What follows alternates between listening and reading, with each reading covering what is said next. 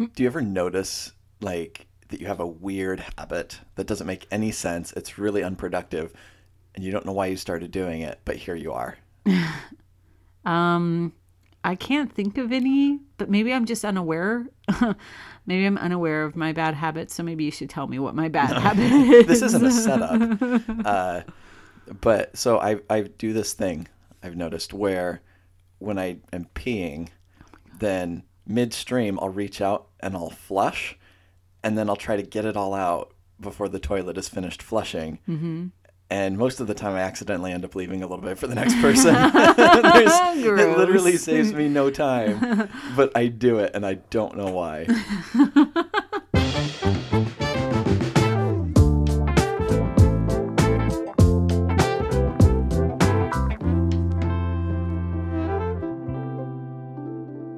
Hey everyone, and welcome to this episode of the Thought Honey Podcast. I'm Andy. And I'm Leah. And here we go with the quote of the day. Yay, it's my turn. And I get to share today's quote, which is from Fred Rogers. We have quoted him before on And we're not sick of it. Oh, well, we're never sick of it. How many books of his do we own? All right, so today's quote from Fred Rogers is, "Knowing that we can be loved exactly as we are gives us all the best opportunity for growing into the healthiest of people." He's so beautiful. I like this idea a lot because there's such a drive. I see so many people doing it. I do it. You do it. Mm-hmm. You being Leah, and also you, if you're listening. We do all kinds of things to try to earn love, or to like work our way into a group, right? To feel like we belong. And we just are behaving to earn things that should be free. Like love and acceptance shouldn't be things that you have to earn. Right. Right. And that doesn't mean that people don't have to grow. Like, of course, we want to get better. I think sometimes we get a little scared that if we're radically accepting of other people as they are, that they won't feel like they need to be better. Right. And it's like this anti-personal growth sentiment. Right. Like the only people I've ever heard criticize Fred Rogers are the ones that say he told us all that we were special and now we're all soft and this and that and the other thing. And it's like, no, because here's the thing, is healthy people know that they're worthy of love and belonging without having to work for it. Yeah. And it gives you a better motivation, a more pure and real motivation to grow as a person and be better if you're doing it for the sake of learning and growing and being better, rather than doing it for the sake of earning love from other people whose opinions you care about. Right. Imagine all of that effort that you put into gaining acceptance and love from everyone, feeling like you're constantly making choices that will gain you the most acceptance and love. Imagine if that just was filled, that bank account was just filled, all that energy could go towards, you bettering yourself in general or helping others feel loved. Well, then what would teenagers do? No, I feel like that's what being a teenager is trying to earn acceptance and love from other people. And that's all, you're trying to fit in it's with other tough. people. Those are tough years. Yeah. And I think we have to be careful with each other to not make love conditional, like a currency or a conditional thing. Especially with with our kids, right? Where they have to do something to get positive comments from you. I think it's important that sometimes we just say nice things to our kids because they're our kids and we love them. And it doesn't mean that you're like praising them for things they didn't do. It's just telling them things that you like about them. It's telling them that you love them just because they're your kid. Right. Maybe worry less about, oh no, if I, treat my child this way, they're going to become soft and the cruel world is going to, break them or something. So that's my job. That seems backwards. It turns out that people are more likely to be at their best when they feel emotionally and psychologically safe. And we feel that when we feel loved and accepted and like we don't have to earn that. It gives us a really stable place to work from. Whereas if we're working from a place of anxiety, where we have to worry about those kinds of things all the time and we have to worry about earning, this love and this acceptance. And notice I'm not saying approval and trust and commitment. Those are things you absolutely have to earn from people. Yeah. But love and acceptance should not be on the list. And it just turns out that we're our best selves when we're working from that assumption that we're lovable, that we can belong somewhere, that we don't have to be different than we are for someone to care about us. How many of us as adults are trying to unlearn or trying to learn that, I guess? Yeah, sometimes it's hard to stop trying to work for it because a lot of times it's there. Like someone is trying to give it to you free, and you're over there not recognizing that there's this gift, and you're working really hard trying to get it, and you're kind of missing that it's just there. Or you even feel guilty. Like somebody's just like, oh yeah, I unconditionally care about you. And you're like, why? What am I? And like for me, it kind of gives me anxiety where I'm just like, I feel like I'm not giving as much as you're giving. Like, and it's making me feel anxious about it. Well, and isn't the question you ask, well, what did I do to deserve that? Like I didn't do anything. Yeah. And that's the whole point, is you don't have to do something anything to be worthy of love, right? Hear, hear. All right, now it's time for Buzzword, Andy. All right, so today's buzzword is the first installment of Gottman's Four Horsemen. So the Four Horsemen, just to give you a little bit of background, are these four behaviors that show up in marriages that John Gottman discovered in his research are really important for the health of a couple, and the presence of these behaviors are very much related to whether or not that couple stays together in the long run. So expect to hear the other three down the road at some point. But the first of the Four Horsemen is criticism. So criticism is when you attack a person's character or who they are instead of, say, making a complaint about their behavior. So, for example, instead of, hey, you usually don't help me with the dishes, what I say is, you're lazy. Right? Lazy is an adjective. It's a descriptive word. And guess what? If you think about yourself, you probably don't think about yourself as lazy. Or you don't care about me. Yeah, so that actually brings up another piece of this. So first of all, criticism is negative adjectives about your character rather than about your behavior. I.e., you're lazy. Right. Okay. So what you brought up is an example of me essentially putting thoughts in your head or assigning feelings to you that aren't necessarily true, right? So me saying you don't care about me, right? That's an accusation. I'm telling you how you feel, which may or may not actually be how you feel. It doesn't mean I'm wrong. I could absolutely be right. You might not care about me, but I'm not going to be really receptive, and it's not really productive for you to say that to me, right? So not, oh, well, you think that you're smarter than me, or you don't care about me, things like that. Right, that pegs a thought and feeling on your partner that they don't get to own, and they might even become defensive because they're like, hey, like that's not exactly how I feel, or that's out of, Yeah. Yeah. So this actually, criticism provokes one of the other Four Horsemen, just to preview, is defensiveness. Okay. So we'll talk about that. So the idea here is instead of making criticisms, we want to talk about behavior, make reasonable complaints instead of attacks on the person. Before we move to behavior, though, I also want to say one of our favorite criticisms, and I'd say this shows up in marriage more often, it shows up in parenting, is when it is attitude. If you've ever been a teenager, which you have, unless you're 12 or younger, or some weird origin story. Or if you have teenagers in your house that you parent currently, we all know that the favorite criticism of teenagers is, you need an attitude adjustment, or I don't like your attitude, or I need you to have a better attitude. And I don't know about you, but when I was a teenager and people told me they didn't like my attitude or I needed an attitude adjustment, I was like, I don't actually know what that means. Yeah, it's super ambiguous, and it does. Oh my gosh, that I've never thought of it before, but to me, that's like the most rawest form of just telling someone, I hate your character. Like for a teenager who's like, I don't even know who I am yet, and you're telling me you don't like who I am. Yeah, it really is an I don't like you, is what it feels like. And so, for example, if you have a teenage son, let's say he comes home from school and he slams the door, kicks his shoes at the wall, throws his backpack on the floor, and stomps up the stairs and doesn't talk to anybody until dinner, right? So is it fair to say he has a bad attitude? Probably, but... Would it be helpful to say that to him? Yeah, I've never seen you have a bad attitude. I've never seen that conversation go well anywhere. At work, marriage, family, friends, I've never seen that actually help anything. And so what if instead, and this isn't the natural thing to say, but I promise it's more productive, if you say to your son, hey, when you come home and you slam the door and you throw your things down and you go upstairs and don't talk to anybody until dinner, we get worried about if you're okay. If you need some space, that's totally okay. We just want to know that that's what you're doing, that you need some space. Maybe try not to slam the door. Yeah, we'd appreciate not breaking the things. Yeah. Right? Because And that's the behavior, right? and it Is allows just you to saying- show, the thing it allows you to do is to show concern.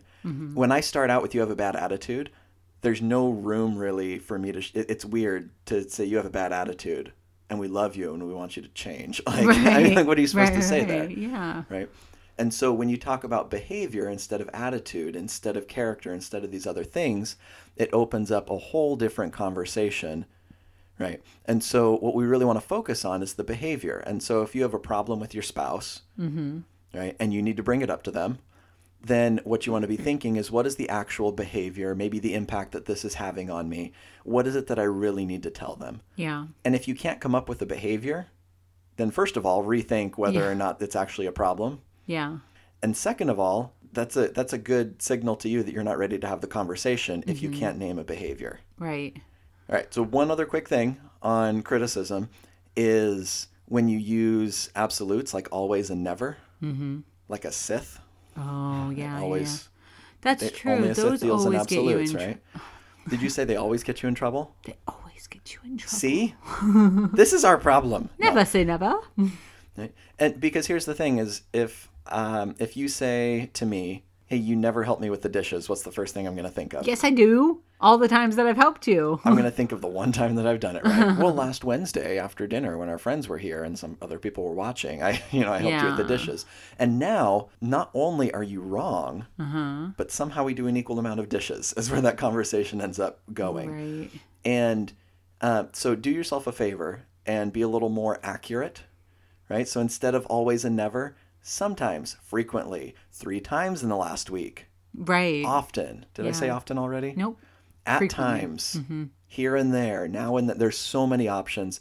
You literally never have to say always and never. Never have to say always and never. Always use something less absolute. Right? So talk about behavior, avoid criticism, right? And your conversations are going to go a lot better, generally speaking. Absolutely. Good advice there. Horseman number 1. Why do you do that? The Weirdo. apocalypse is drawing nigh. The apocalypse of your marriage. Oh. All right, so more marriage talk. All right, so now we get to ask Andy kind of a little bit about what he does as his well, not currently. Let's say that the 4 horsemen are running rampant in your marriage, and you decide we need to go to therapy. Right? And We've so been criticizing each other right and left. the biggest question is, what is marriage counseling like? Like, a lot of the hindrance of going to marriage counseling might be the fear of what happens.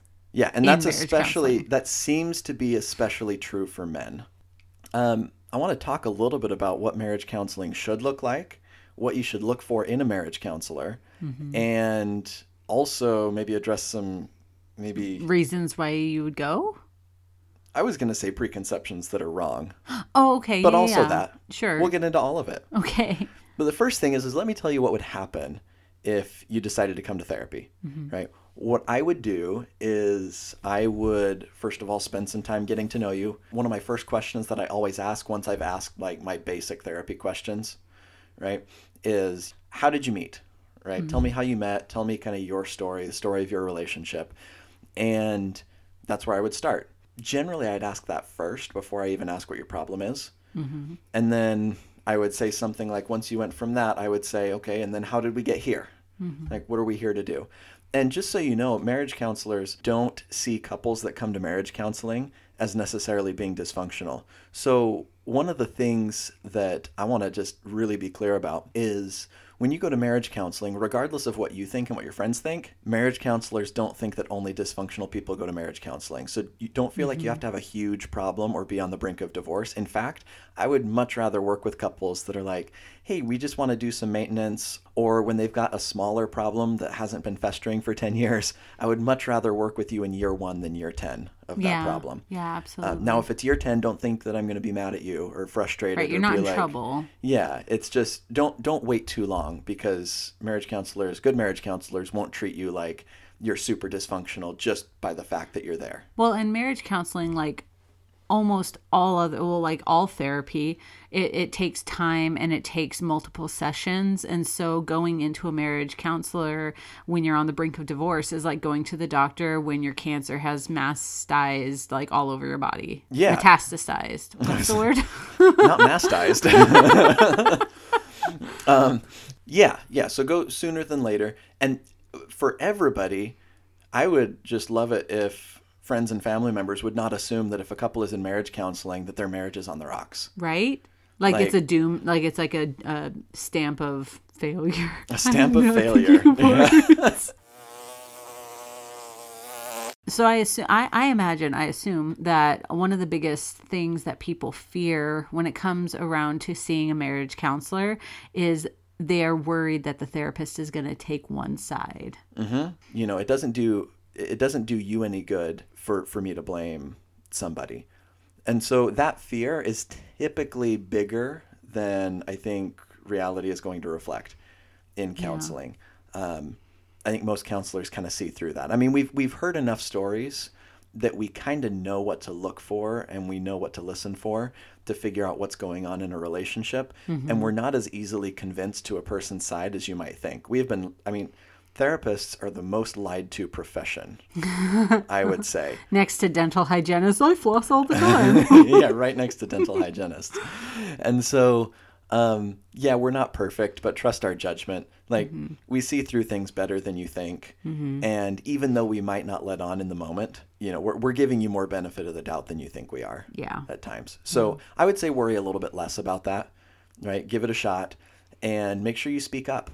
Mm-hmm. Right? Don't just sit there and wait for your spouse to tell the whole story and then be like, yep, I knew this. Don't make it a self-fulfilling prophecy, right? Mm-hmm. Engage in the process, and that's going to help you a lot. So one other thing I just want to reassure people of, we've talked a little bit about when you come in, I'm going to interview you, get to know you, things like that. I think that's what most people would do. Don't worry so much about the therapist taking one person's side over the other, right? Also make sure you speak for yourself. One thing that is really, really important, and this isn't just with marriage counseling, this is in any kind of therapy, is tell your therapist if what they're doing is not working for you or if you're concerned with it. Yeah. Like it would happen all the time with clients where, one person would come in and it kind of felt like their week where they were going to use up more of the airtime than the other person. And I try to get a balance all around, but it's just, sometimes one person needs to talk more than the other. Mm-hmm. And if I got that balance off where one person was feeling like they weren't being heard or like we weren't going the direction that they wanted to or talking about what they needed to talk about, I always appreciated it when they would speak up and say, hey, I don't think we need to go there. I think this is more where we need to go. Or if they would say, I feel like you're not listening to me. You're just listening to this other person. Right. Okay? When you say that to your therapist, it gives them a chance to actually meet your needs. So don't feel like they're not mind readers. You just have to sit there. Like, well, you're the expert. I'll just, follow your lead. Mm-hmm. Like, engage in the process because while I might be the expert in terms of therapy and how to help your relationship, you're the one that has to be the expert on your marriage. You are in the relationship. You know it better. Yeah, so you have to engage and tell me when it's not working for you. Mm-hmm. And so I would just encourage anyone going to therapy to know you're not just at the mercy of whatever your therapist does. You can also tell them, this is what I need from you for this to work from me. Yeah. Right? And so don't forget that. It's good advice.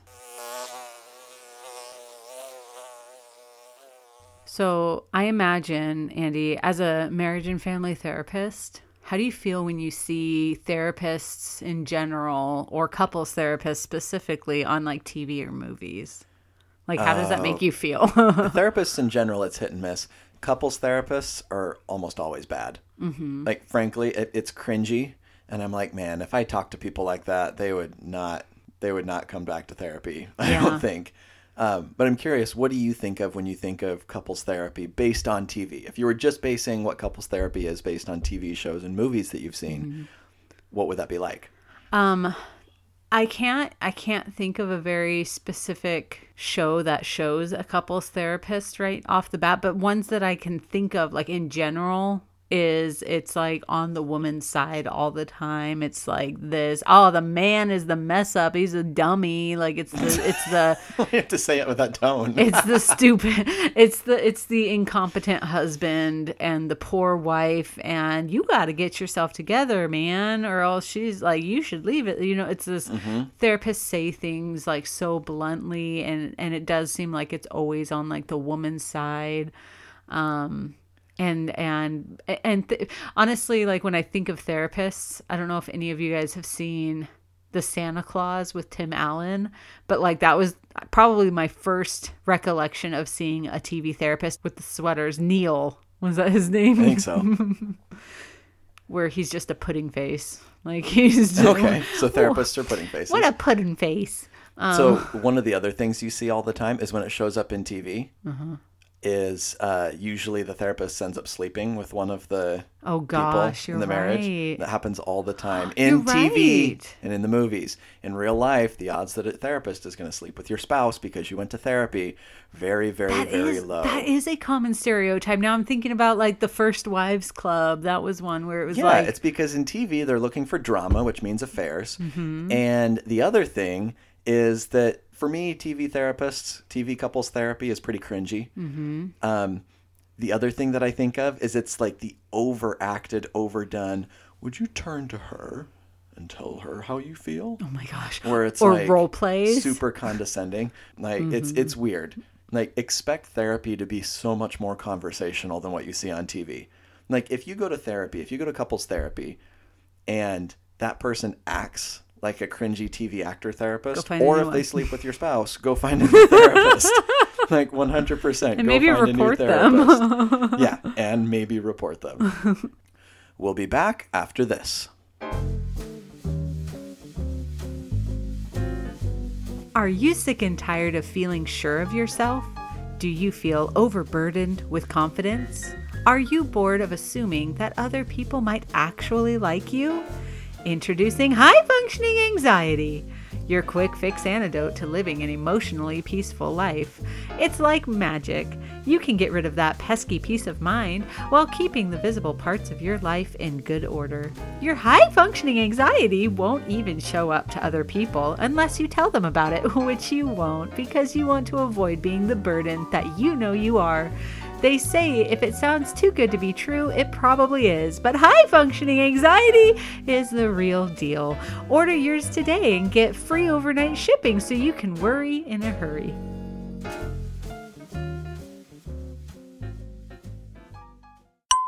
Welcome back. Right after we finished recording the commercial, we had a big old spider crawl across the floor, and Leah screamed, woke the baby. He's not a baby. He's like over 2 now. He's still a baby, I guess. But anyway, so while she was gone, I put the spider in a jar because I'm that person now. I'm not a spider killer. So now we've got a mascot for Thought Honey, and it's not a bee. It's hanging out in our jar, and he's crawling around. I got a box over the jar. Leah can't handle it, but... Every time he moves, he should have stayed in his web. What do you think spiders do? Do you think they just hang out in webs Yes, their entire I think they life? should just stay in their webs. All right. Well, he's been living in our closet probably. For a long time. It's been a long time since I thought of this, but when I was in grad school, there was this, he was a doctoral student. I was in the master's program. He was a doctoral student. His name was Sergio, and he was pretty good with parenting and working with kids kind of stuff. That was one of his areas. And I remember we would have supervision where our therapy was supervised as part of our program. And sometimes the doctoral students we would get supervision from them as part of their program. And it was really cool because we'd get to learn from all these different people. Anyway, one of the things that I remember from Sergio is we were talking about parenting. And he said, really, there's 3 things that you got to do to be a good parent. But there's whole books written about it. There are whole books written about it. And of course, it's, you can dissect it and make it more than 3. But it's really nice to think about this because everybody, we all wonder if we're being a good parent, right? I wonder if I'm being a good parent. If you are a parent, yeah. I am a parent. Apparently. Apparently. Yeah, but you think about that all the time. All the time. Are you kidding? That's the biggest anxiety. Yeah. And we don't want to mess up our kids, and we're going to. So, I mean, we should all be It's inevitable. apologizing to them at some point. But the idea is to mess them up as little as possible, right? And so these three things, I thought, this would be really helpful, I think, in validating for everybody to hear. So these are the three things of parenting, all right? So the first one, and the most important one, is love your kids and make sure they know it. Mm-hmm.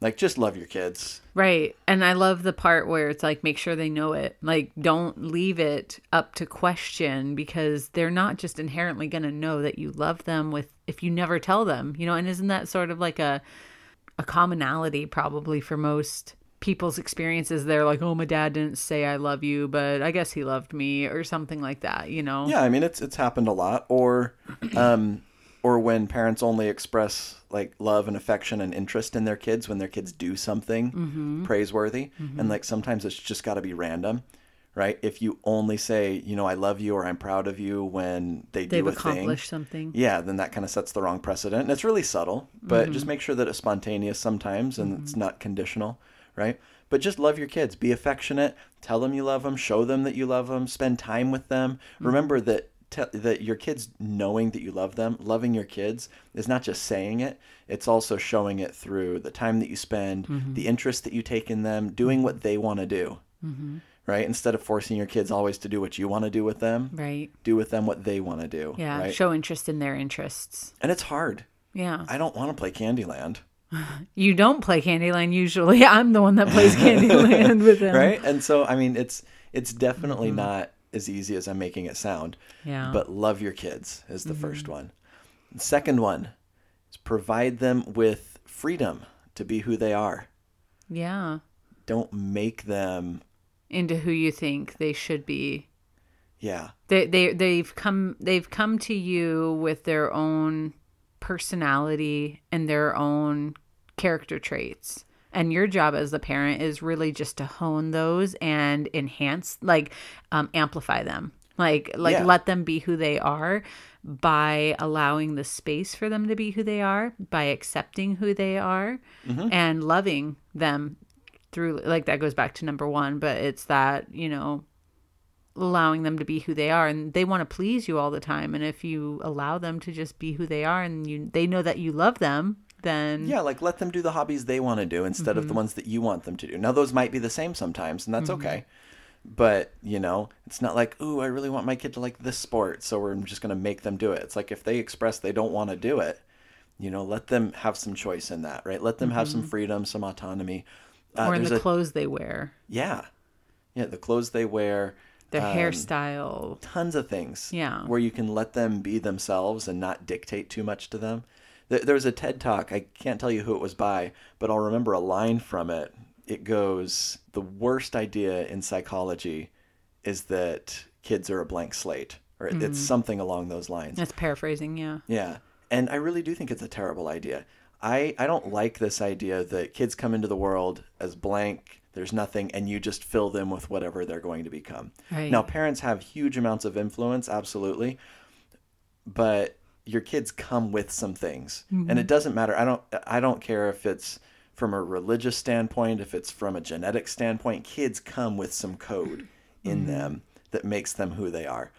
And so one of my favorite ways to think about this is that your kid already comes with some things, and your job is to get to know them from day one more than it is to fill a blank slate. Right. And when you think of getting to know your kids and that they're going to develop and grow in some ways independent of what you do as a parent, then I think it makes it a little easier to give them that freedom, right? Recognize they're already a person. Yeah. And then the third thing is to set limits, right? To give them a container to operate in. Teaching to keep them to be safe. Yeah. Yeah. Like, for example, we like to go biking with our kids.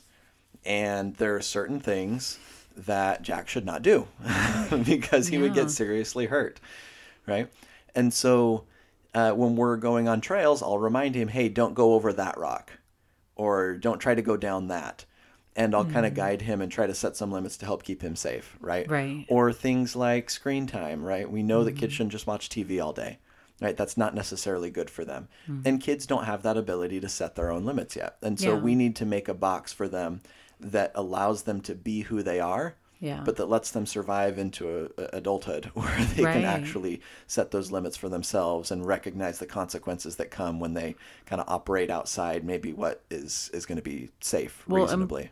And part of your child's security and just feeling safe in general, it's dependent on you to set boundaries as the parent. You're the one in charge. You're the grown-up. They're looking to you to set those boundaries. And in fact, one of the things that we miss sometimes is if you think about parenting styles, you may think of like a strict authoritarian parent. You may think of a permissive, lenient parent, right, on either side.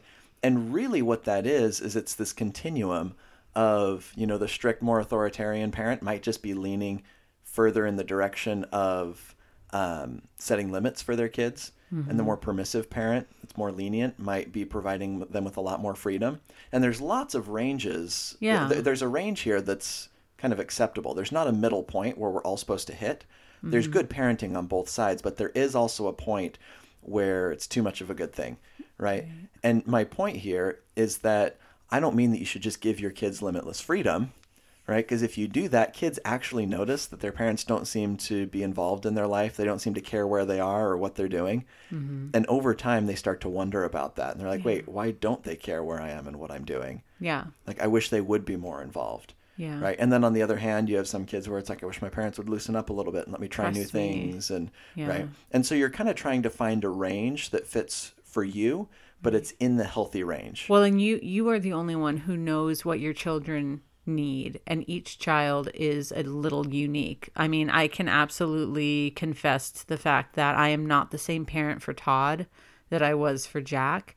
And it makes kind of a hard day when I have to parent Jack a little bit differently than I parent Todd, or like the things that I draw boundaries or lines or the battles that I pick are different than what I would have done for Jack at the same age as Todd right now.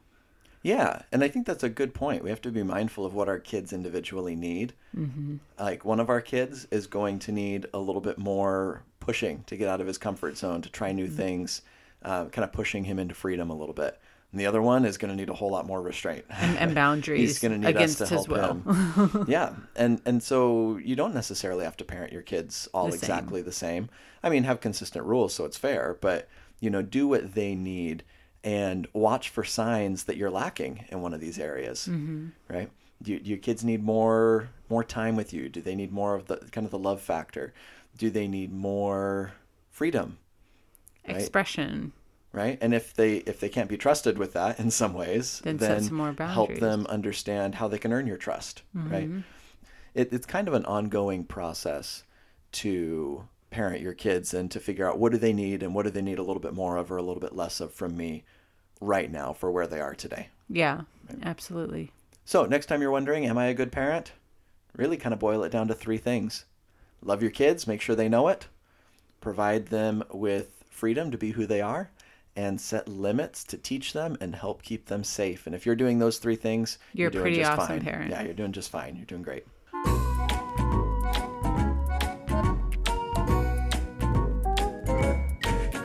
All right, it's time to wrap things up. But before you go, let's draw a bee from the hive. That's right, and it's my turn to draw a bee from the hive.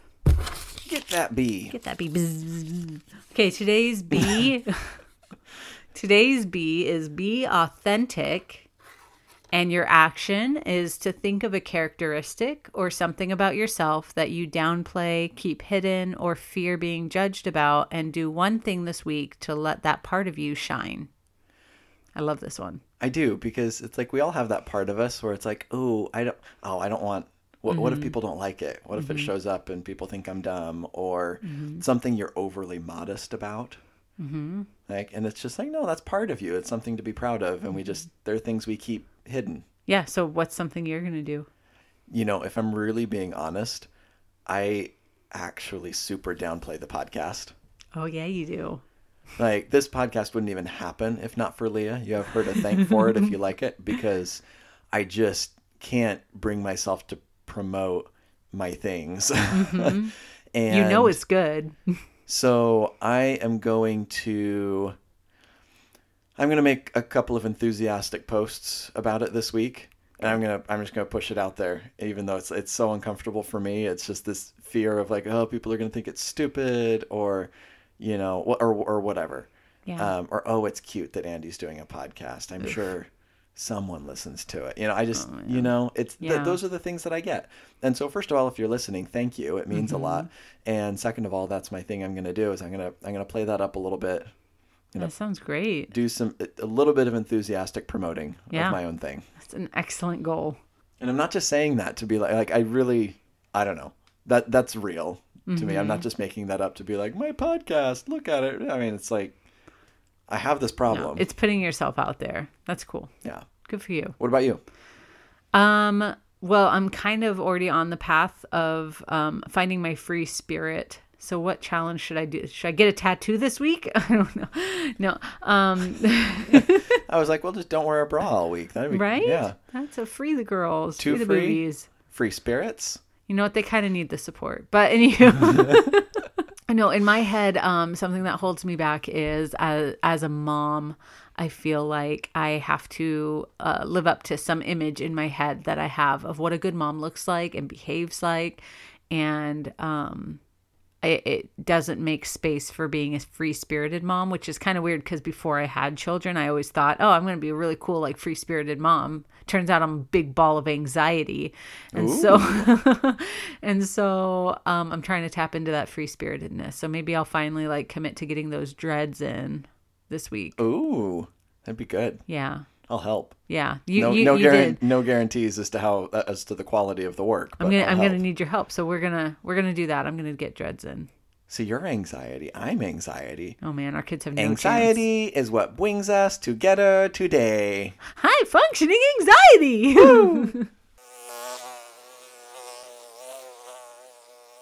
Thanks for joining us today. If you liked today's episode, follow the podcast on Spotify or wherever you get your podcasts. And be sure to find us on Facebook and Instagram for more great ideas. Also, check out our blogs and learn more about us on ThoughtHoney.com. Have a great day and remember to just be yourself. Thanks, everyone. See you next time.